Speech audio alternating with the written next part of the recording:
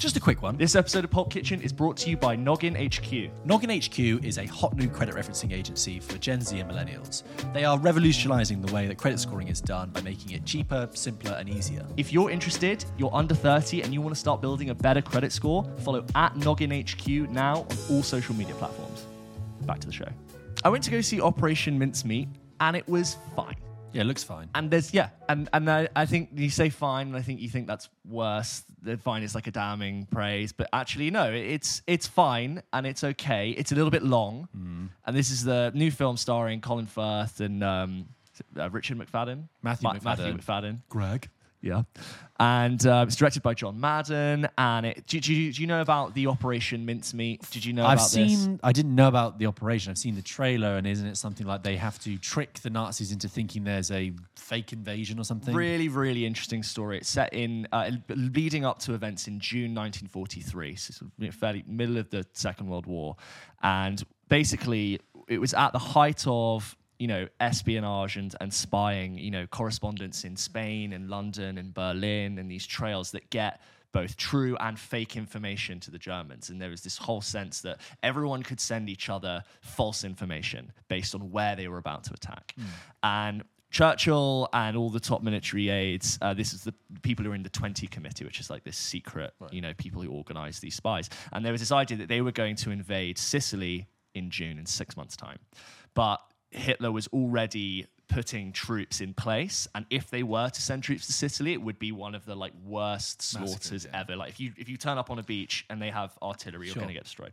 So they had to convince the Germans that they were going to invade Greece instead, and they basically had to get that message out. And the way they were going to do that was have a body wash up on the shore of Spain with fake documents on its person, looking like real classified documents detailing how the Allies were going to invade Greece, not Sicily, which is insane. So they had to find a dead body. They had to meticulously decide what they should write in these letters to make it look like, come up with a story, a lover, a backstory, this whole thing. And the whole thing goes on from there. And the problem with this film is that it is too long. There is an entire romance subplot, which was so ill-placed and had nothing to do with the plot. As soon as I was watching, I was like, this needs to be cut. This had better be really relevant to the film. And it wasn't. And then Sally was also seeing it. She was like, what was that? That could have completely been cut, and it would never... the fact that you're even making a face about a romance subplot in a World War II operation is quite strange.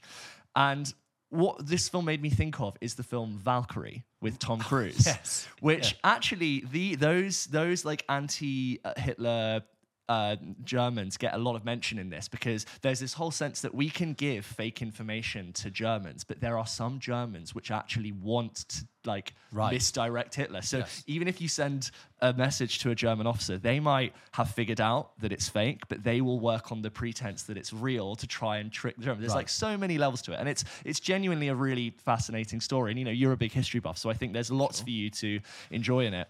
But I was thinking about Valkyrie with Tom Cruise, which I think is actually a pretty thrilling watch, and I thought it was pretty entertaining to watch. This only has a short 15 to 20 minute window where I readjusted in my seat, and I'm like, oh yeah, look, come on, I've got to get this information, because you can see where this briefcase with the documents is going, and these different spies they have placed in Spain need to try and make it look like this is real, and that it can't go back to the Brits. We need to find a way for this to spill in a way that feels organic. And that was when I was like, this is good. The rest of it is a little bit slow, and there's this weird romance subplot where I'm like, this is very strange to be happening. Very well acted across the board, which I think resays it. You got Colin Firth doing the stiff British upper lip thing. You got Matthew McFadden, who's also I think doing really well in it.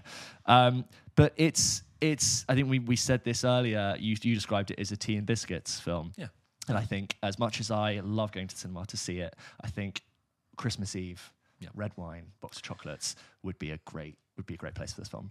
I see the poster for that film, and I also see a shortbread getting dunked into a cup of tea. And then the spoon tapping on the side. And with a grandparent being like, that's what it was like in those days, just every 20 minutes, And every so often some, parent coming and going, dinner's going to be in 20, that's fine. I completely forgot. There is one other thing about Operation Mincemeat, which I really didn't like. So Ian Fleming, the writer of James Bond, was part of the 20 Committee. And he is like this really irritating presence in this film. I didn't like it at all because, that's Ian Fleming. And did you know that he wrote James Bond? And he is constantly writing in the corner, what are you writing over there, Fleming? Spy thrillers, spy books. I'm documenting all this down. And just like the whole point of this film is that even though there's this massive war going on with all these battlefields, actually the real war is being fought in these dark rooms with these unassuming people. And I get that.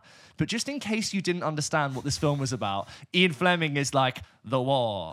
You think it belongs out there, but really, in the dark corners of London, in a basement, the real war is being fought. And I'm like, thanks, Ian Fleming, just in case I didn't understand what this was about. So he's narrating it? He's narrating it, and he's constantly writing. And like, I don't want to say the performance is bad, but it's a very like wink to the camera, raised eyebrow, swirling. It's just so hammy. And again, like that whole side of it can have been cut. I know it's very cool because like Ian Fleming would have been very much inspired by the events that happened. And there's a whole scene with Q, and he picks up a watch. He's like, what does the watch do?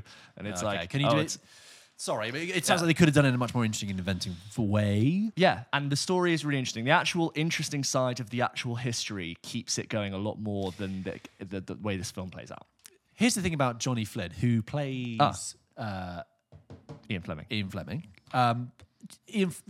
Johnny Flynn is fine as an actor. I don't really have an opinion either way. He's been good to good stuff. But I always remember Johnny Flynn because he did an advert for Cineworld, right? It was there for like years, right? And it was all about why we go to the cinema. And every time you went to see a film at the Cineworld, which was my local cinema back then, it would be this advert about why you should get a gift voucher and why you should come to the cinema and why it's great. Okay, and it'd be this long thing about him sat in a cinema seat, and then it would go, and then he'd be like on set in like a Jurassic World type film, and then he'd be in like space. I know this right? ad. But he couldn't have given less of a shit, okay?